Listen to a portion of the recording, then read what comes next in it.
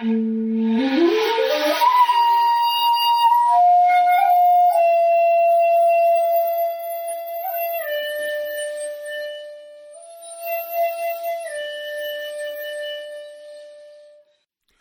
to the Zen of Everything, a Zen take on life, love, laughter, and everything else. With Jundo Cohen, a real Zen master. That's me. And Kirk McElhearn, that's me, a guy who knows a bit about Zen.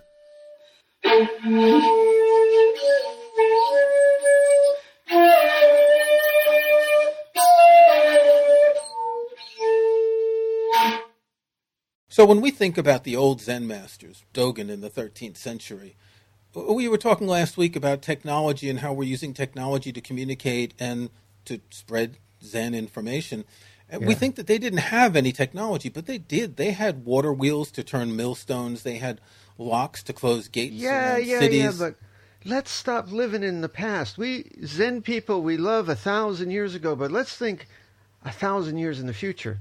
It's about time that we think, what would a Zen master do if he had a starship or a transporter beam or a holodeck or robots? Does Zen masters teach Buddhism to robots on other planets, man? This is the question. Okay, I know this is a pet project of yours because you've recently finished a manuscript for a book which is entitled Zen of the Future. Zen of the Future, and it talks about Zen in the future. I just want to put in a little parenthesis. You're talking about the past and the future, but I thought Zen people were supposed to live in the now. No, we live in the now, but we also think about tomorrow. We think about the past, and that's present right now, but Dogen, the Buddha, thought about what these teachings would be 500, 1,000 years from their time. We have to think what these teachings will be 500 or 1,000 years from our time. Does a robot have Buddha nature? Okay, well, that's a good question. And we got a question from a listener who asked, is artificial intelligence sentient in the sense of all sentient beings, a very common expression in Buddhism? If not, do you see them becoming so in the future? You know, a funny thing happened on the Buddhist internet this week. There is a temple, a Rinzai Zen temple in Kyoto, Japan, that apparently paid a lot of money working with one of Japan's best robot designers, and they built a robot Kannon Bodhisattva. Kannon is the the personification of compassion in Buddhism. We say a bodhisattva, a kind of Buddhist saint. But this one is made of silicone and metal, man, and it's pre-programmed. And it preaches the sutras. And the Buddhist monks were bowing down in front of the robot, lighting incense and treating this robot as if they would any Buddhist statue. But this one happened to move and talk and preach. Well, you know, a lot of the Japanese really dug this, and a lot of the foreigners were really offended by it. Ask me why they were offended. Why were the foreigners offended by something like this? It's not Buddhism. It's a Judeo-Christian thing. We cannot get over that our body is something special, that we are, God in the flesh, made in God's image. So there is something that offends us when we see a machine that starts to behave like we do. So Kannon is the Japanese name for what's also known in Chinese as Kuan Yin, which is the Buddha with 1,000 arms. And it's true that no human could have 1,000 arms, and it kind of makes sense to make a robot to have all those arms, doesn't it? Absolutely. And, the future, we're going to be teaching Buddhism with virtual reality. We're going to be using all kinds of technologies to get this message across about Buddhism. Why can we not bow down in front of a robot if right now we bow down in front of a statue of wood or a statue of stone? What's the difference? Would you bow down in front of a robot, Kirk? I don't see why not. And, in particular, you've often mentioned in Tree Leaf that you don't need to have a Buddha statue. I think you have a rock on one of your altars. That's right. It just has to have something that has a meaning to yourself, that you can give the personification of the Buddha to. Right, that's so right. Whether it's a robot, a rock, or a twig, it doesn't make that much of a difference. It's all about the way we're interpreting it. Right. If you ask me, the statue on the altar is a work of art. It's a reminder. It's like a picture, a painting. It's just, this one's in wood, it's in 3D. So it's a reminder of the message of the Buddha. So when we bow, it's bowing to our own heart to kind of say thank you and to feel gratitude. There's nothing special about the statue. But if that statue happens to be pre-programmed to get up and walk and talk, and why not? Well, I think, so my thought is that it's pre-programmed, as you say, to walk and talk the same way a Barbie doll where you pull the string on the back is going to say a set number of phrases. Right. It wouldn't be actually thinking. It wouldn't be tailoring its phrases to whoever's listening to it. It would just say the same thing to everyone. For now. But yes, for now. They're going to get more complicated. And well, there already is artificial intelligence that can carry on conversations. If you go to a website sometimes and there's a chat where you're asking for help, that may be just an AI behind it, or more technically an algorithm, that knows to look for certain keywords and to answer with certain answers to recommend things you do. But that's still a level way below what the listener asked. Is artificial intelligence sentient? Will it ever actually be sentient, having its own feelings? Well, I live in Tsukuba, Science City, Japan. It's one of the main robot manufacturing towns in this country.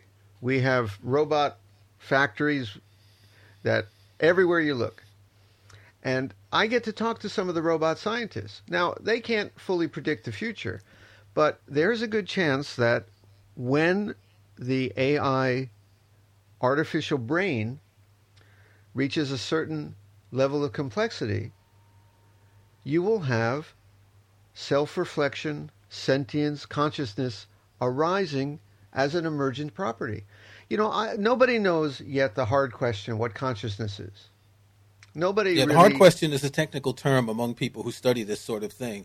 It's that it is so hard to figure out that some scientists and researchers think that we can never actually figure it out. We don't know how come we're feeling in here with what appears to be neurons in a brain. But there's a good chance, like gravity just naturally emerges from mass, that light just naturally emerges from certain chemical reactions, that consciousness at a certain level will arise from complexity. And it may actually be existing all around us too. You know, I don't want to get that the whole universe is conscious. I'm not one of those people. But it is possible that it's a scale. The ant, it's almost conscious, not conscious. It's hard to say. You get to my cat. We love to talk about cats on this podcast, like cats, don't we? Yes. Yeah. Quite obvious to me that there's something feeling, thinking, and self-reflective behind those eyes. The robot, my vacuum cleaner around the floor, is closer to the ant. So I don't know how conscious, self-aware that vacuum cleaner is. But when we do get to the level of the complex future artificial brain, we may be dealing with a sentient being. And the Buddha taught, honor sentient beings. Do not take sentient life. We must save the sentient beings. And if that sentient being happens to be an artificial sentient being, the rules still apply. That was going to bring up some very interesting ethical questions in the future. Sure. Of whether something that could actually be reproduced in a factory with its sentience downloaded to it, in other words, it could be cloned very easily, it could be mass-produced, would it be wrong to take its life? Assuming, you know, the trolley problem that they talk about in philosophy. You've got a trolley coming up to a switch. On one side there's a baby, on another side there's 10 people, and you have to choose which way to go. If on one side there was a sentient robot and the other side there was people, we would naturally choose to send it down the tracks toward the sentient robot, especially if we know that that sentient robot can be easily rebuilt. Well, you know, we're getting to the Internet of Things where even your refrigerator is going to be filled with AI. And if we reach a certain point where your refrigerator is sentient, even pulling the plug on your freezer could be murder. We have to start to think that in the future, we will be actually a combination of biology and machine. Well, some people already are. Someone actually posted on the Tree Leaf Forum the other day talking about his titanium implants in his knees. And obviously that's not a machine, that's just a replacement part. But there are people now, in particular soldiers who've had limbs amputated, who have mechanical limbs. They've gotten to the point where they can control the hand movements in these mechanical hands using the brain. So they've developed a rudimentary interface. It can't play a Mozart piano sonata, but it can grab things. And you may see interface directly to the brain. You may see that our grandchildren are as much machine or supplemented DNA as they are what we would recognize as human beings. We don't know clearly what the future holds, but if Buddhism is for all time, it's going to apply to those creatures too.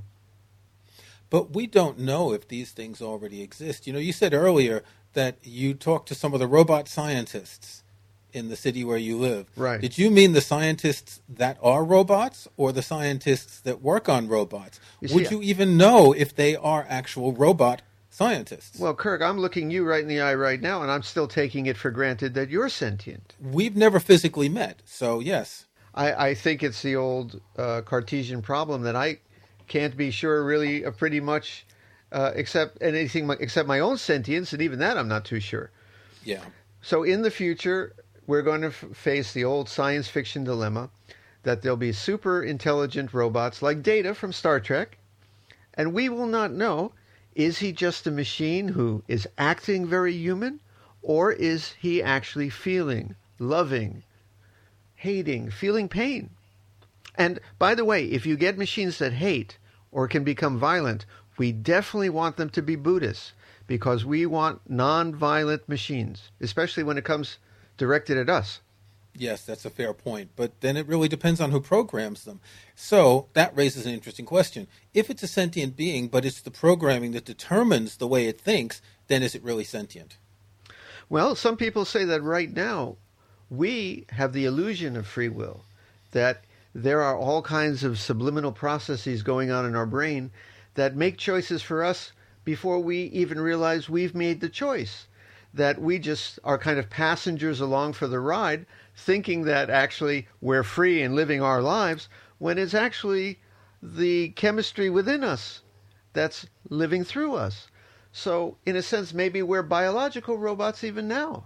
It's obvious that the autonomic nervous system works on its own. It tells our heart to beat. It tells us to breathe. We can slightly control our breathing. It controls our lymphatic system, our digestion, etc. But that doesn't really make us robotic.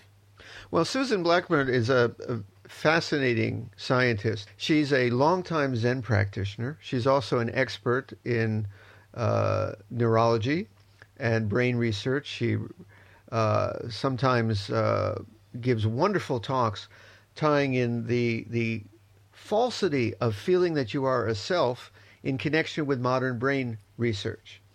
And in many of her talks, she will say that a lot of what we take to be our choices, our feelings, our behavior is actually something going on deep inside us, way below the surface. And only at the top do we get the feeling that it's our decision when the decision was made within our brain long before.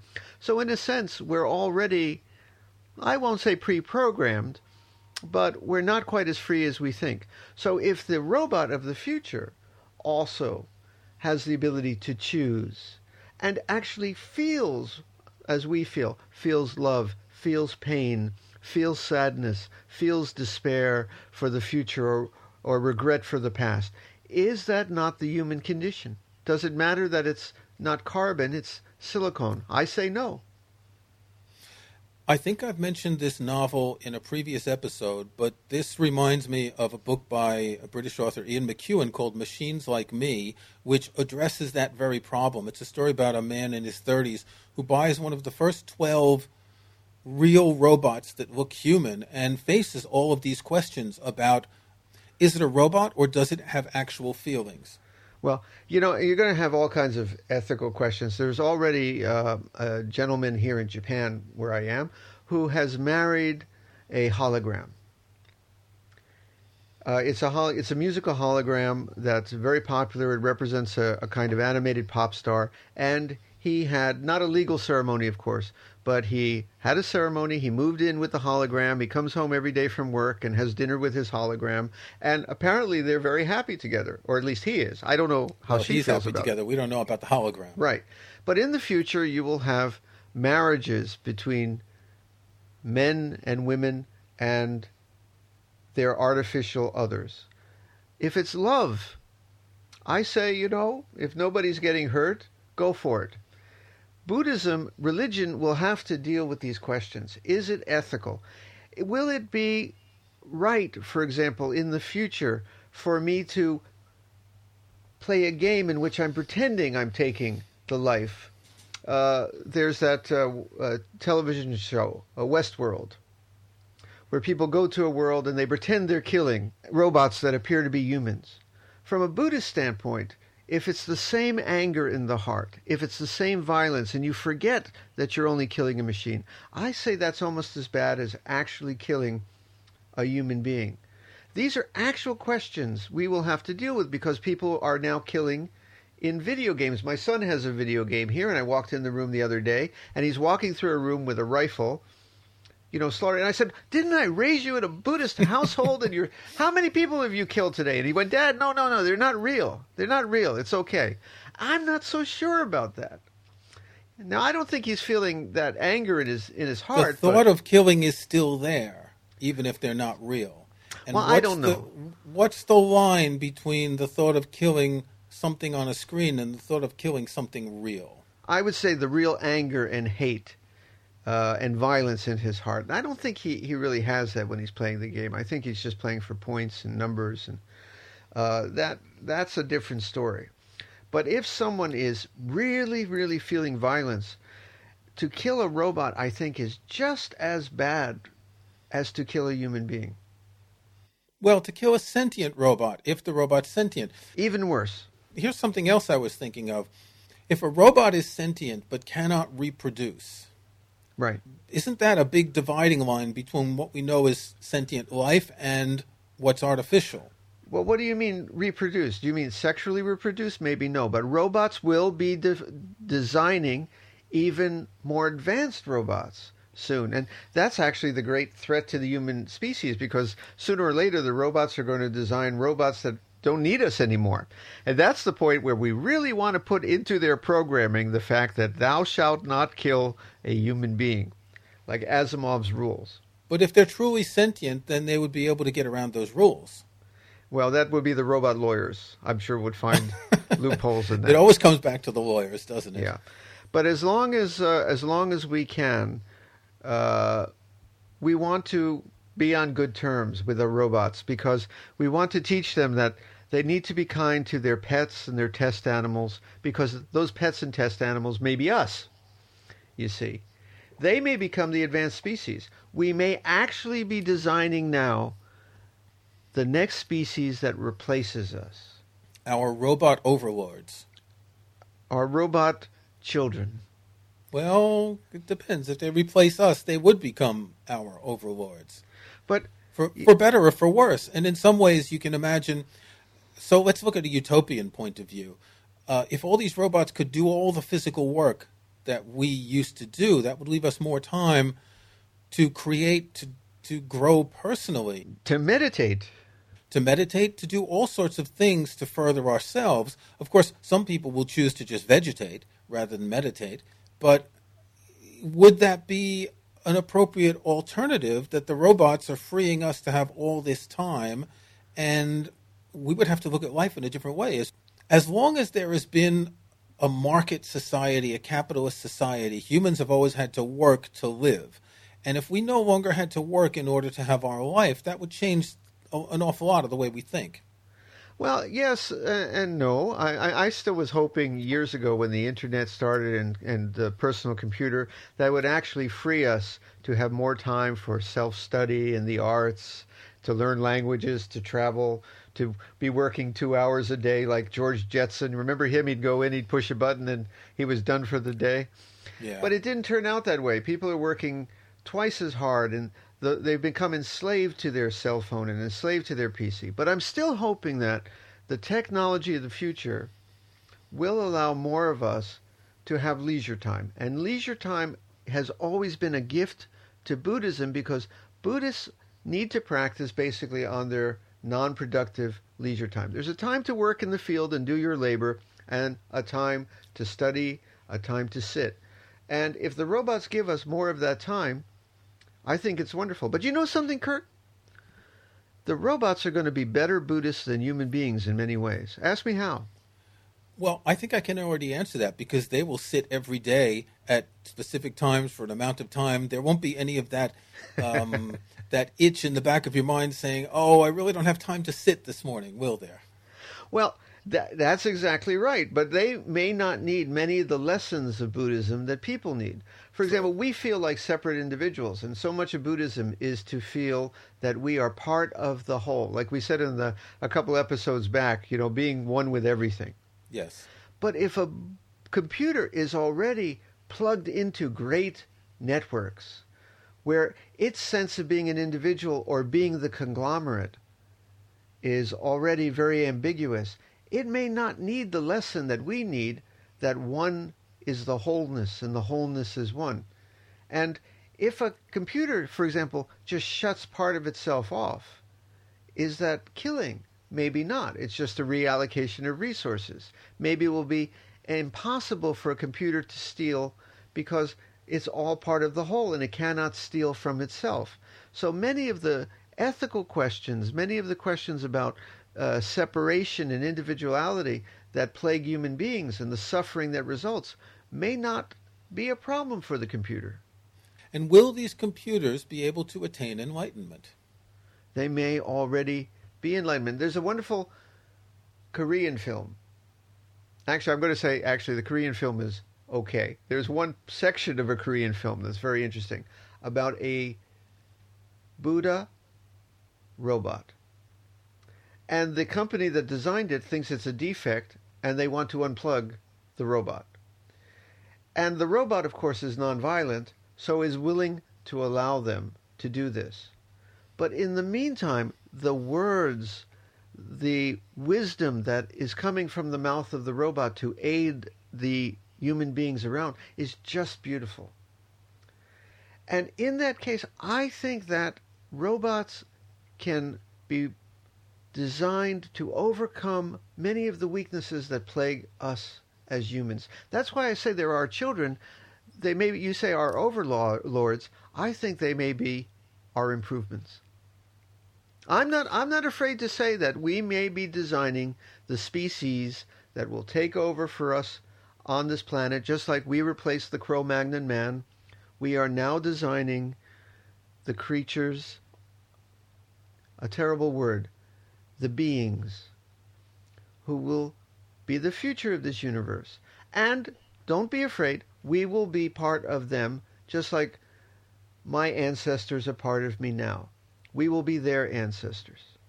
So if a computer can attain enlightenment and become a Buddha, and there can be countless computers, then kind of like the old sutras that talked about countless Buddhas. Oh, sure. So I guess the Lotus Sutra isn't that crazy after all. Oh, no. And, part of this, I also, in my book, go into virtual reality.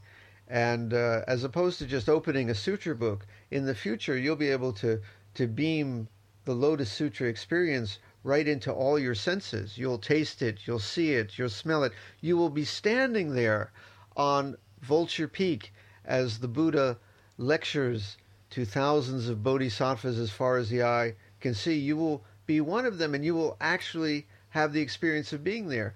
That will be one of the things we'll be doing, plugged into AI, while the robots are doing all the work for us. Okay, that is going to give me a lot to think about until our next episode. So where do we go from here, Roshi? I have no idea, but it is the future. If you enjoyed this podcast, please subscribe in iTunes or in your favorite podcast app. Please give us a rating, tell your friends, You can check out past episodes at our website zen-of-everything.com, and if you want Jundo to answer your questions, send us an email at podcast@zen-of-everything.com. Thanks for listening.